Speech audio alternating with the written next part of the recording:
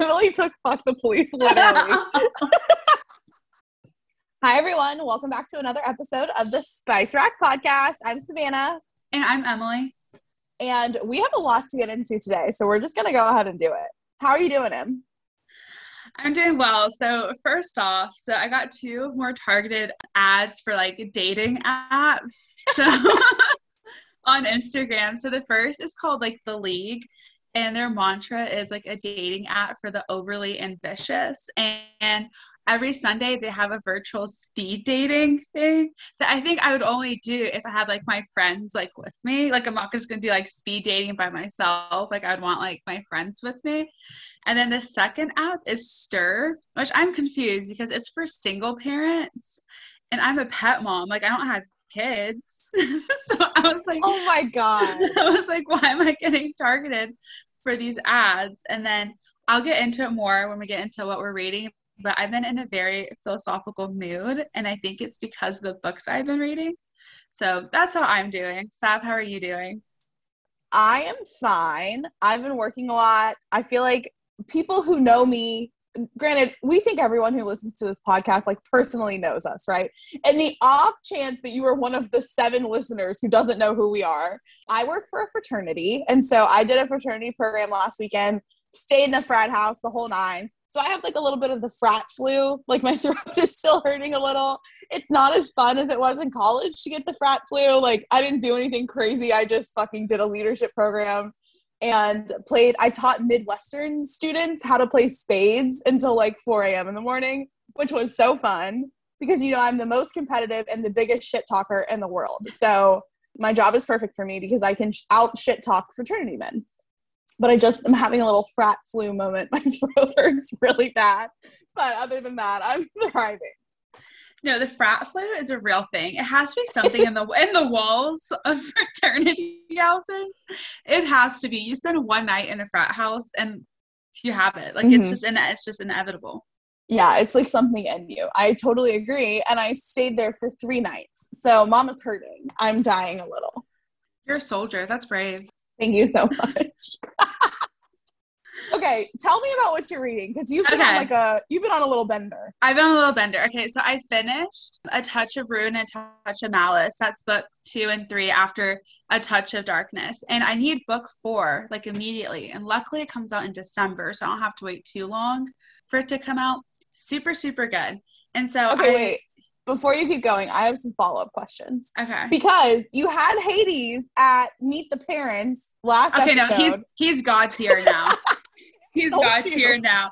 Just like everything that like has happened in the books, like I just have like, he's so much hotter and I just have more respect for him. So I think that he just needed to grow a little bit, which he did. Okay, and you got to the baths scene. Yes. Amazing. Okay, continue. So hot. And then so I remember I was talking about how I wanted to read Book Lovers and I was afraid that I was going to get bored. Book Lovers is going to be forever top 10 of my favorite books. Like I loved it so much. And I saw on TikTok before I started reading that said that you would like Charlie, the main guy character, if you were Team Logan from Gilmore Girls. And I was so Team Logan. And so I really, really enjoy the book. I think I finished it in like a day or a day and a half. It was just so good. Probably her best book. And then I really wanted to read something like emotional. And so I started reading A Letter to Whiskey. First off, I unintentionally bought the 5-year anniversary edition, which I'm glad I did because you get like 300 pages in the guy's point of view. And so it has a happy ending when it's just her point of view, but it ends with like a 6-word sentence. And you're like, no, I did not go through this whole roller coaster. But then we get this whole separate book right after with his point of view. And it's just so good. And she compares him to whiskey. So there's like a lot of personification. He aged like a fine bottle of barreled whiskey. So we have a lot of personification.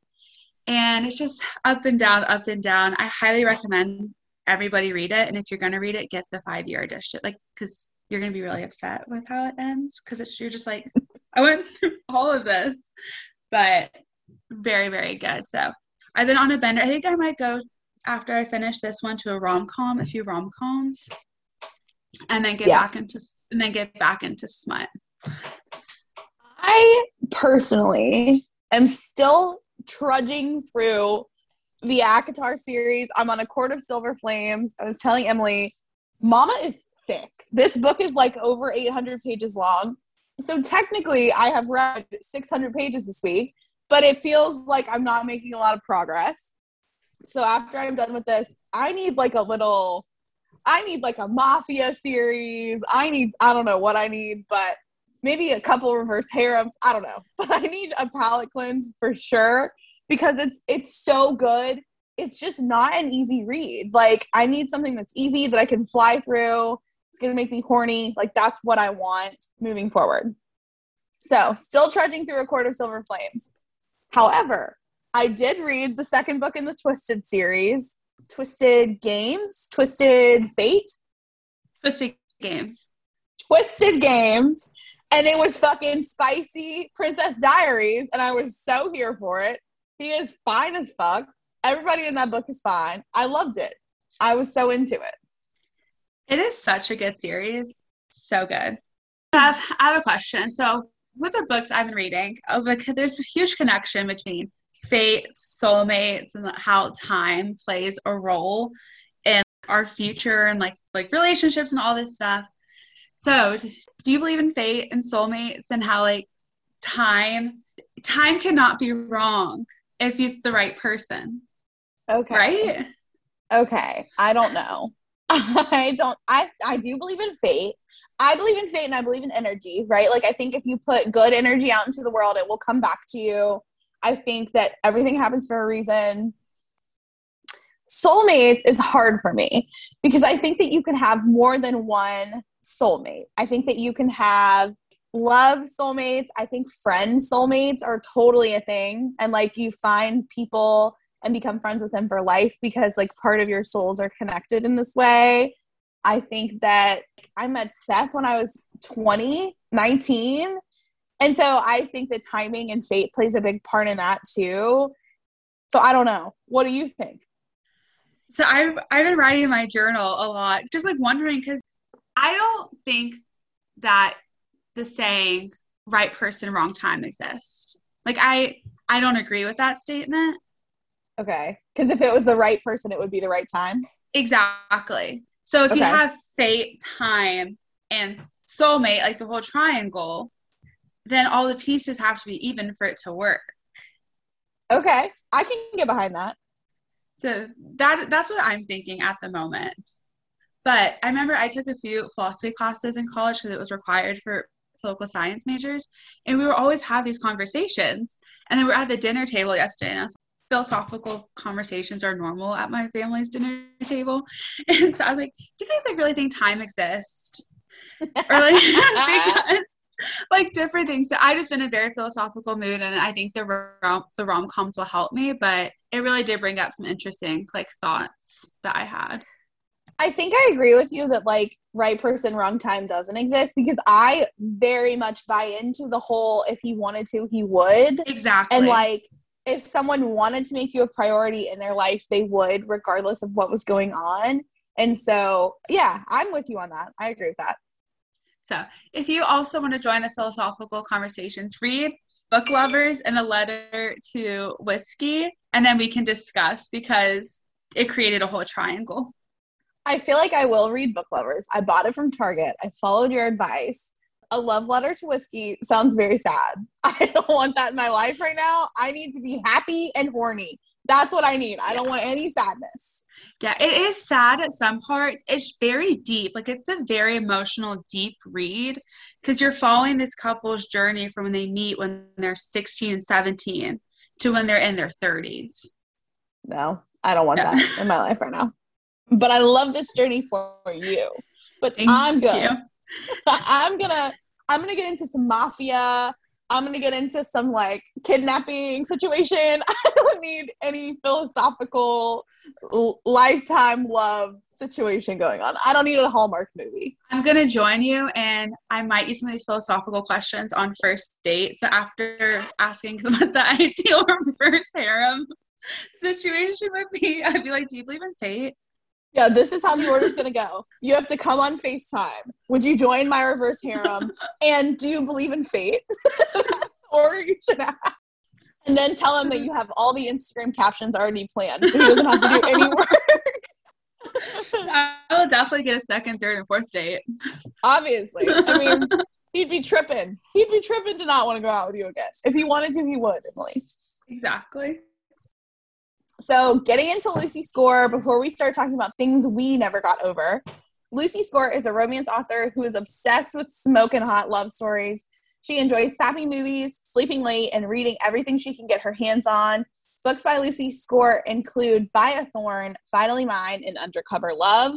Series written by Score include the Sinner and Saint series and the Riley Thorne series. Today we will be talking about Things We Never Got Over, which is a standalone set in a small town and involves spice, romance, and family drama. So the dedication for this week, it's a little sad. So you learn more about it in the author's note, which I started reading. Yes, have to read the author's note. It's essential. So the dedication is to Josie, Jen, and Claire, the bravest hearts. And we learn in the author's note that her 3 friends have all lost their husbands within a 2-month span. So she dedicated this book to them and saying that it's okay to open your heart up for second chances, but also to be vulnerable. So it was really, really sweet. And so she dedicated it to, she said as soon as she finished writing this book, she burst into tears because she was just thinking so much about her friend. So I thought that was really sweet. That makes me want to cry. I know. I need a minute. Oh my God. Right? Really pulled on the heartstrings. Yeah. The author's note, I think, is the best part of books for me because they talk about their experience while they were writing this, where it comes from, like what was heavy on their minds as they were writing it. So I'm glad you finally started reading them. I think it's the best part of the book. I agree. It's really good. Okay, getting into the plot review. So this week we have a little small town romance. Em and I have been teasing it because everyone is losing their fucking minds over a small town romance. So we will give you one. Also important to note that this is a book that definitely blew up on TikTok. And so it's cool to see the hype that is surrounded this because a couple people liked it and shared it. And so now Lucy Score has like a New York Times bestseller because of TikTok, which is really cool. So getting into the plot review, Naomi has been haunted by an evil twin her whole life, literally, an evil identical twin, and it has turned her into a full-time fixer and perfectionist. When said evil twin calls and says she needs help and money, Naomi comes running and runs away from her would-be husband on her wedding day. Tina, the evil twin, is a master con artist, so instead of getting help from Naomi, she actually steals her money and her purse, her car, her phone, her laptop, and she abandons her with a 12-year-old niece that she had no idea existed. To top it all off, everyone in Tina's small town hates Naomi by association from Tina because identical twins, they look alike. Everyone thinks that Naomi is actually Tina. And so she has a rough go of it with the locals, including local asshole Knox. Let me tell you about Knox. Some fun facts about Knox include he won the lottery and has used the money to invest back into his small town and his family. He is fine as fuck. He has a very dirty mouth, and he ends up being madly and ridiculously in love with Naomi.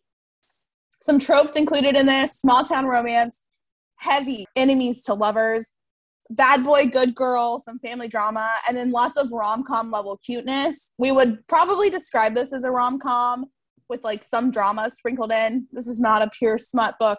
We are straying away from Den of Vipers. But Knox definitely fits into our bad boy summer category as he's a little bad to the bone. He owns a biker bar, so we're into it.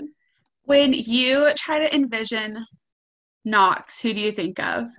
Oh, I have this one in the bag. Okay, have you seen Heart of Dixie with Rachel Bilson? I have. Wade Kinsella is Knox for me. That's a good one. Thank you. Who do you picture? Jax Teller from Sons of Anarchy. The longish blonde hair, the biker gang. So that's who I envision him as. Uh-huh. We're on the same vibe. I picture him blonde. This man is fine. Fine as fuck. Yeah, he's really fine. So I need to watch Sons of Anarchy. If this is the plot, I can get into that. All men are fine as heck on that show. See, so going into the individual reviews, so I gave this book 4 stars. Naomi is such a strong person. She ran away from an abusive marriage and quickly became a guardian to her niece she didn't even know about. She didn't even hesitate to take care of Waylay. The banter between Knox and Naomi and how they realized they were meant to be took the whole book, which made it like a fast-paced slow burn. It wasn't like a Mariana Zapata slow burn, but it was some sort of slow burn. One of my favorite parts of this book was the discussion of like family, because it got deep, like discussion about how you do get to choose who you want as your family. You don't have to live your life pleasing everybody. I do like Knox and the way he took care of the town, of Naomi and her niece, but he used to be a 5 for me at the beginning of the book, but he kind of gets knocked down to a 3 because some of his comments just like irked me. And like in the end, he was like, because Naomi, they have a baby, and he said that the plus of infertility is no pregnant hormones like causing her to go crazy, which I didn't like. And then I hated the 3rd stage breakup. He did all this stuff, very boyfriend, husband like things, and then was like, no, like we're just friends. Like he can't do that. He stood up to Waylay's teacher, the bullies, took complete care, had Naomi stay with him when her house was broken into, gave her a job. You don't do that as friends. So he was a 5, but he gets knocked down to a 3. So, and there are some points in the book with like trigger warnings. There is like abuse and stuff, so do look that up. But overall, it was a very good book. Would have been a 5 if Knox was a little bit better. All right. I have a statement to make. I think as a Southern woman, because we are both Southern women, but Emily's from Atlanta and has always lived in like Atlanta proper, right? Like I'm in South Georgia. So I'm a little bit more on the like traditional Southern experiences.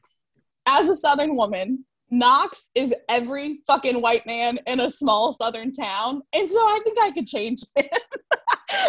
I could like expand his worldview a little, but I get what you mean. Like he does say some shit that probably people who have never interacted with a real human being like Knox in their life would be like, I don't like that. But me, I'm like, all right, buckle in. I can fix him. Like I can change him. So that is my comment on that.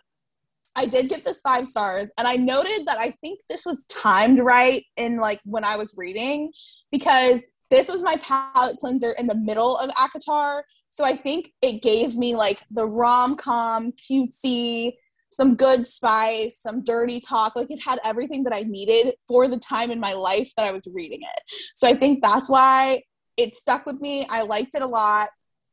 It's a very small town, very Southern. They say this takes place like an hour, 35 minutes to an hour outside of DC. So we are in like a rural Virginia area. The town is called Knockemout. That's pretty much the only thing that I absolutely hated about the book, was that the town is called Knockemout and the child's name is Waylay. That is the countryest damn thing I've ever heard. Yeah, the town has one motel. It was very country. And the only ever experience I ever had with small towns and country was college. Then I quickly ran back to the city for grad school. Yes. So I think I was kind of just like, everybody knows everybody. Knox owns half the businesses in the town. Yes. And so he definitely is that like cocky asshole, be like, well, what are you going to do? I employ all of you guys. So, and he has a brother, Nash, who is the local police chief. And so they are always fighting, but in Atlanta, you don't see brothers falling out of the door, punching and fighting each other. But in Knockemout, you do. And it's just a normal occurrence there. Yeah, yeah.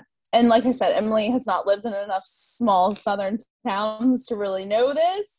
But as a gal who has, I think I could influence the small town of Knockemout, expand their worldview. I feel like Knox just needs to get out of the country. Like we could go on a little trip and I think it would solve a lot of his things. But like the thing that drove me crazy about this, that was so small town, so Southern, was like the conversation around fucking periods. I was like, okay, it is. Oh, don't get me. Don't get me. Can we please stop calling it when women get their period Shark Week? Like there's no need. Shark Week is on Discovery Channel. And it happens once a week in the summer, and let's just leave it at that. Yeah, yeah. Like, it's not a big fucking deal. Everyone has a period. I fucking can't with the period conversation, but that is such a small town Southern man ass thing to think. Yeah, because he would have his bar, and all 4 bartenders were women, so they would all sync up. And he'd be like, yeah, I brought them a period, like, gift basket once a month. And I'm just like, I don't know. You're just being so extra about them having their periods. It kind of was just like, we can just skip this part. Like, the intention was there to do the right thing, but, like, you did too much. It was too much. I'm curious to know where Lucy Score is from, because she's got to be from a small town. She has to. A lot of her books take place in small town Pennsylvania. Okay. See, I didn't see that coming. I would have thought she was, like, from South Georgia. Interesting. But yes, that's the only thing that I did not love about this book. And I think being from the South, a lot of these small town romances take place in these little rinky towns, and, like, I've lived in them. I don't need to read about them. I know the kind of men that are in them. Like, it's not fucking this. I can tell you that. Like, there are no fine men like this in Statesboro, Georgia. That's fine. But that's just not what's going on. Should we get into the spice? Yeah, do you want to sing your little song? Okay, yeah, okay. So when I was writing this, I was like, let's talk about spice, baby. You know, it's like, let's talk about me. Spice, baby. Let's talk about spice, baby. Yeah, I like it. Yeah, so it was in my head like all night. So. jazzing up the spice talk. I'm giving it 1.5 to 2 peppers. Because I gave a touch of darkness to peppers. I don't think that the spice is on the same level as that. So they don't have sex until like the 250th, 300th page. So no, it's page 244. It's page 244 because I was looking that shit up and I looked at 300 and they had already fucked 244. So this tension is building up. So Naomi decides to stay in the town, and so she has these lunch breaks, and Knox sometimes will take her sandwiches and they go for a car ride. And one car ride got too steamy, and they're like having sex in his truck, and he tells her to hold on and like yanks her back down as he rams into her. And he goes, "That's my girl," when she finishes, and says, "Hold on, I'm delivering the second one." You know, we love a good girl, and that's my girl. We fucking do. And this next quote happened in the same scene when she was like, "Does this feel good for you?" And he was like, "I wanted you there when I woke up so I could flip you over on your hands and knees and fuck you so hard you wouldn't be able to sit down for 48 hours without thinking about me." And this is the thing. This is the thing. Knox can say that, and we know he will deliver on the promise. Mm-hmm. Mm-hmm. And then my favorite, like, spicy scene from this book. So her ex-husband shows up to the bar and like tries to like take her, be like, "You've had enough of this. Like, let's get back together." And Knox intervenes and he pulls her into his office and they like start having sex. And he is like fingering her and he goes, "Ride my hand, Naomi, ride it while I make you come. Remember who you are and what you deserve." Like, he is a feminist. It's just he is. But this is what I'm saying. How can you say, "Ride my hand, ride it while I make you come, remember who you are, what you deserve," and be like, "No, we're just friends"? You can't do that. How can you expect her? How can you expect her not to think too deep into it when you're saying that kind of things? Truly, we talked about this on another episode. If a man tries to tell you that you are fucking crazy and he tries to gaslight you for thinking that you have a stronger relationship than he does, he is a fucking idiot, because it makes me so mad. Knox was husband, treating her like his husband. He's taking care of the kid. He's protecting her, all this shit. He literally lets her stay in his grandma's cottage so that they have a place to stay. Like, so much thought went into him taking care of her for him to be like, "Baby girl, what do you mean? What do you mean we're in this relationship?" And it makes me, that's a gaslighter right there. When he was saying how he's like, "I told you we can be nothing more," I closed the book and walked away for a little bit. I was so, one, I got deja vu, but two, I was like, this cannot be happening. authors, we implore you, make a book where a man doesn't get freaked out at 94% of the way through. We would love that. I would love a book without a third stage breakup, I think. That's what I really liked about Hook, Line, and Sinker by Tessa Bailey, because we really didn't get a third act breakup. We kind of got a little bit of a breakup, but it wasn't I wouldn't consider a third act breakup. Because it's always like the man is like, whoa, I didn't want this. Like, I'm not your boyfriend, even though every action that he has speaks to boyfriend action. And then the woman is like, I feel stupid. I feel like I asked for too much and I don't deserve XYZ. Then it comes back that, like, you do deserve that. But, like, no, why can't we have women breaking up like, I said I didn't want to be in a relationship. Like, I need y'all to flip the script. I'm over it. Sad, let's write a book. Oh my God. We should write a book. Okay, my spice review. I'm giving this 2 peppers, solid 2 peppers. Again, they do fuck on page 244. Thank you very much, because I had to look it up as I was looking for my spice. The first time that we have sex, this is what I like, because there is a lot of banter and back and forth. It is very much enemies to lovers. And then we get to like an insta love. Like, they go from absolutely hating each other to being obsessed. There's not really an in-between. So the first time that we're boning, they still hate each other, which I was very much into. And so they go to have sex. Naomi is internally freaking out, and obviously you can see it like on her face, whatever. And he says, "Don't come to your senses yet," which I thought was so funny. And then Naomi is freaking out, and she says, I only want to do this once. And so Knox says, "One time, final offer." And she says, "Don't talk like a game show host when your face is in between my legs." He says, "Don't ask me to have a conversation when you were just about to come on my goddamn tongue." Why is that so hot to me? Like, why am I so into that? I think it's very hot so there is a line in A Letter to Whiskey where he's like, "Don't act stupid. You've never been good at it." I just think that's so hot. So don't ask me to have this conversation. Like, there's something about don't and the words that follow when it comes from a man who is angry, if that makes sense. I just like a little, listen, roasting is kind of like my love language, right? Like, if you can't take the heat, get out of the kitchen. I'm going to give you a slight roasting. That is how I show you that I love you. And if you can give it back, and if you can be like a little mean to me, then I don't want it. Like, I need a little heat. Yeah, it keeps things fresh.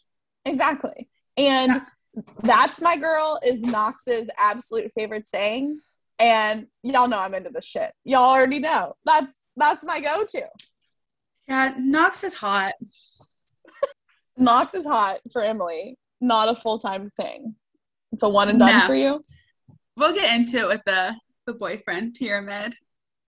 So we are going to get into some discussion questions this week. So in this book, Naomi had to drop everything when she took custody of her niece and start all over in this town. So Sav, if you had a do-over, what would it be? Okay. Not this. I have to say, I would not pick this. I always say, like, if I was in my 20s, graduated college, didn't go to grad school, wasn't engaged, right? Like, totally different life. I would have totally fallen into the move to New York City trap in a fucking heartbeat and lived my little best NYC life and paid fucking $4,000 for rent and would have had a fantastic time and not cared. If I was able to have a do-over, like an infinite amount of money to do whatever I wanted to do, I personally think I would have gone into editing or publishing, so gone into the book world. Okay. And I feel like I would have started out in New York City as well, but I would want to end up being a publisher or editor in like Martha's Vineyard or the coast. So have that kind of easy breezy lifestyle, because so those that know me, so I'm getting my PhD starting in August and I want to teach. And when I was thinking about possible schools to end up teaching, I always saw the coast, like teaching in a small college in Vermont, Massachusetts, something like that, because I think that lifestyle is just so nice. and very relaxing. So I would not have moved to a small town and stayed there the rest of my life. I would have moved on to the East Coast. I will say, Emily, you know, you can still do that, right? Like, your life is not over. You can still be a publisher. It's so hard to get into that field. And you have to have the undergrad degree and the grad school degree. Okay. Well, but we'll see. Different line. We'll see. I will say, as an aunt, baby Abigail is 9 months old, literally this week, 2 days from now. So cute. I would drop fucking anything. And baby Abby needed me, and I was required to do something, and I was the only one there. I would drop my whole life to take care of sweet baby Abigail. And so if I had to live in a fucking small town, so be it. I would do anything for baby Abs. I would take baby Abs and move. Like, we can start all over. Because in Waylay's situation, she's getting bullied for who her mom is. So I think getting her out of the town is also very healthy for her. There's that philosophy kick you've been on, so I see that. I see it coming through.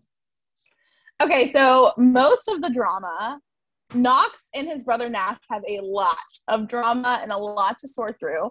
And most of it stems from Knox winning the lottery and basically trying to, like, win people over with money. If you won the lottery, what would you do? Are we putting a price? Like, what was the jackpot? That's a good question. Because if it's like a $250,000 jackpot, that's like basically $200 in the real world. So it needs to be like significant. Like, let's say you win like 50 million. Yeah, I was going to say 50, or it's completely unrelated. So my brother was listening to this interview with Joe Burrows. And so Joe Burrows got a $32 million signing bonus. And he said that he just woke up one morning and it was his bank account. So we started thinking, if we won 30, like over 30 million, like what we would do. I personally would pay off like all the cars that my parents and David are paying for. I would put a little bit of money in a trust for my younger brother. I would buy my grandma a house, because my grandma is 79 years old and she's still teaching. So I will buy Babu a house, a butler, like have her live her life wherever she wants to, buy my parents their dream RV. And then I'm a city girl through and through. Even if I moved into Martha's Vineyard or somewhere, I would still be in the city part. And if I was staying in Atlanta, I would buy a penthouse condo, 3 or 4 bedrooms. And then if my friends wanted to live with me, they would live with me. I wouldn't charge them rent or anything.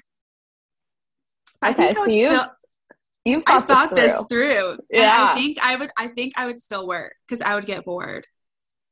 Okay, here's my thing. If I won, again, it has to be enough money that's like significant.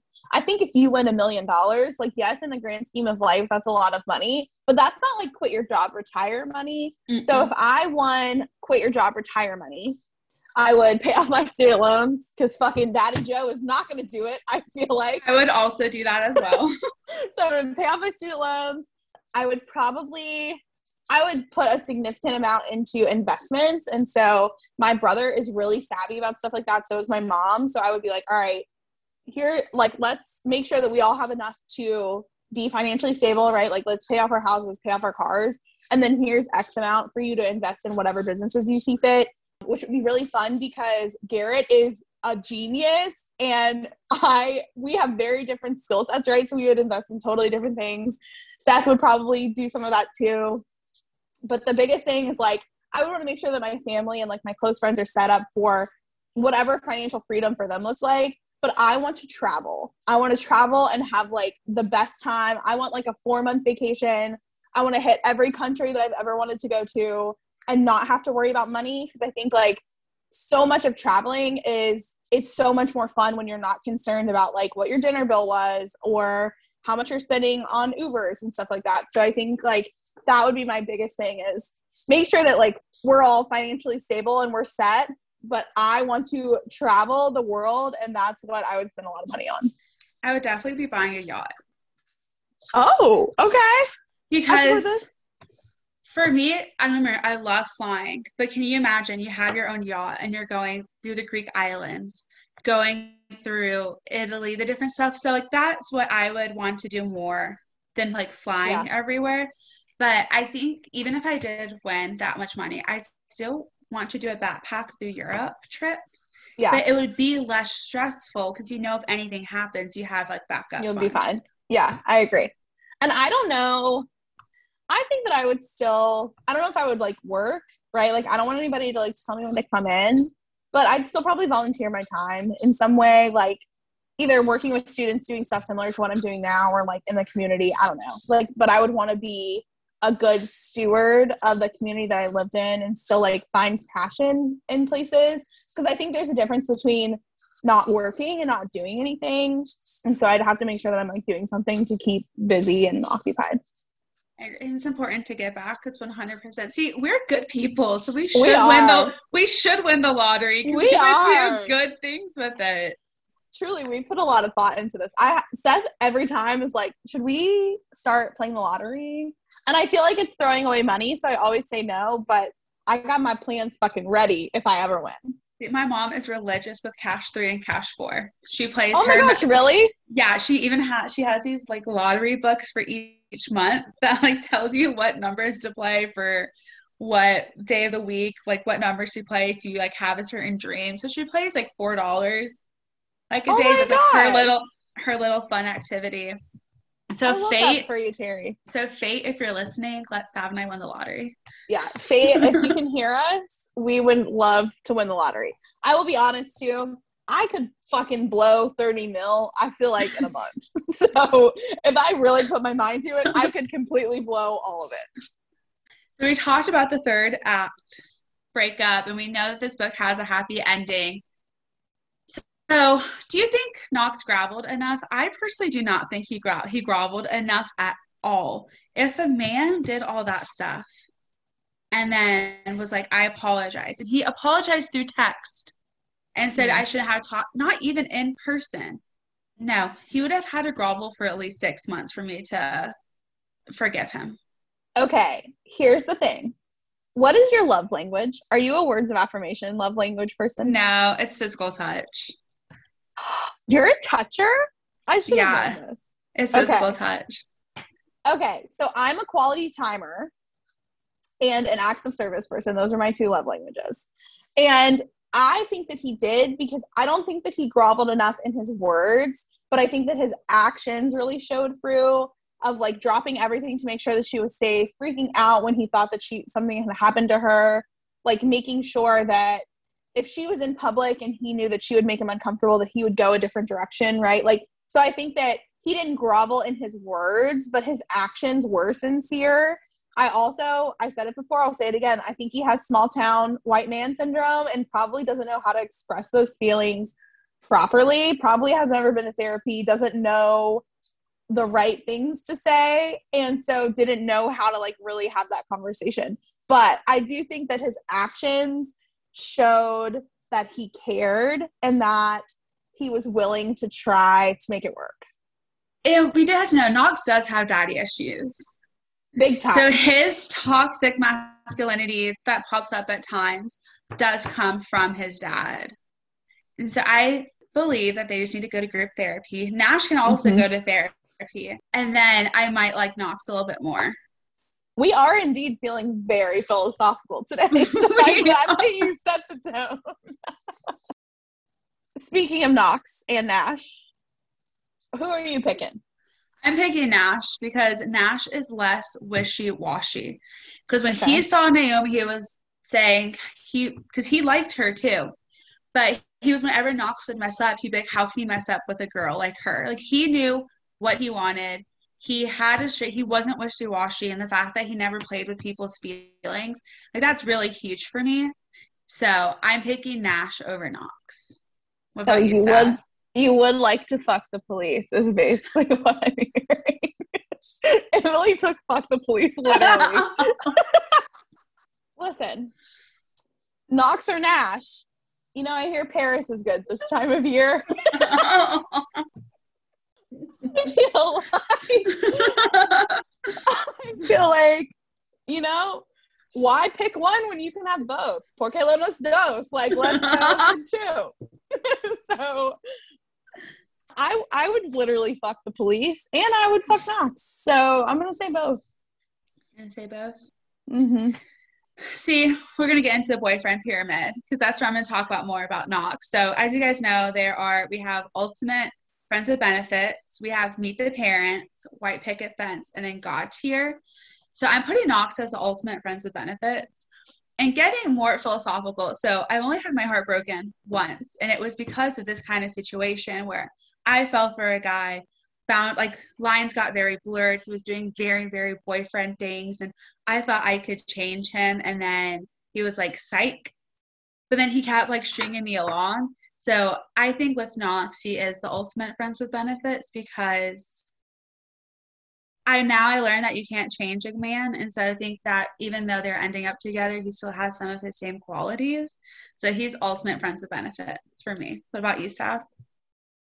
Okay, so I put Knox at white picket fence, and while you were talking, I was like, should I change it? Should I change it? But I'm going to stick with where I'm at because I do think that I could change him, contrary to everything you just said.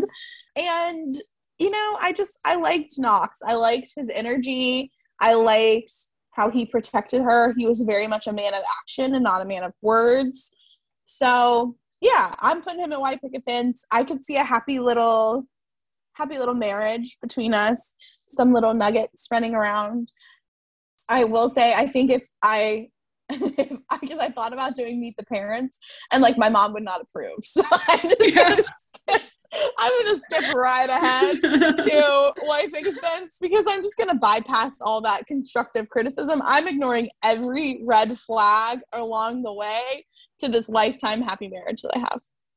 You keep bringing Knox around to meet your friends, and all of us are questioning it, but we're just letting it go because you're happy. Yeah, everyone's gonna just like let me make my mistakes, and maybe we get divorced. I don't know, but I can still feel the white picket fence loving. I would marry Nash and think Knox will be a good brother-in-law. Okay. I like that they live in a small town. But I don't know if I would want to live so close to my in-laws unless we had a very good like relationship. Like brother and sister-in-law maybe, but not mother-in-law and father-in-law. No. Immediately no. So thank you guys so much for joining us on this episode. So next week's stop on Bad Boy Summer is Blindsided by Amy Dawes. We got a spicy soccer romance, including brother's best friend. So I'm very excited that we have not read this. This is the first time that we are doing a book and announcing it before we've read it. So what do we do if we hate it? I don't think we'll hate it. So get to reading. We'll be reading. And we look forward to talking to you guys next week. Yeah. Have a great week, everybody. We'll see you soon.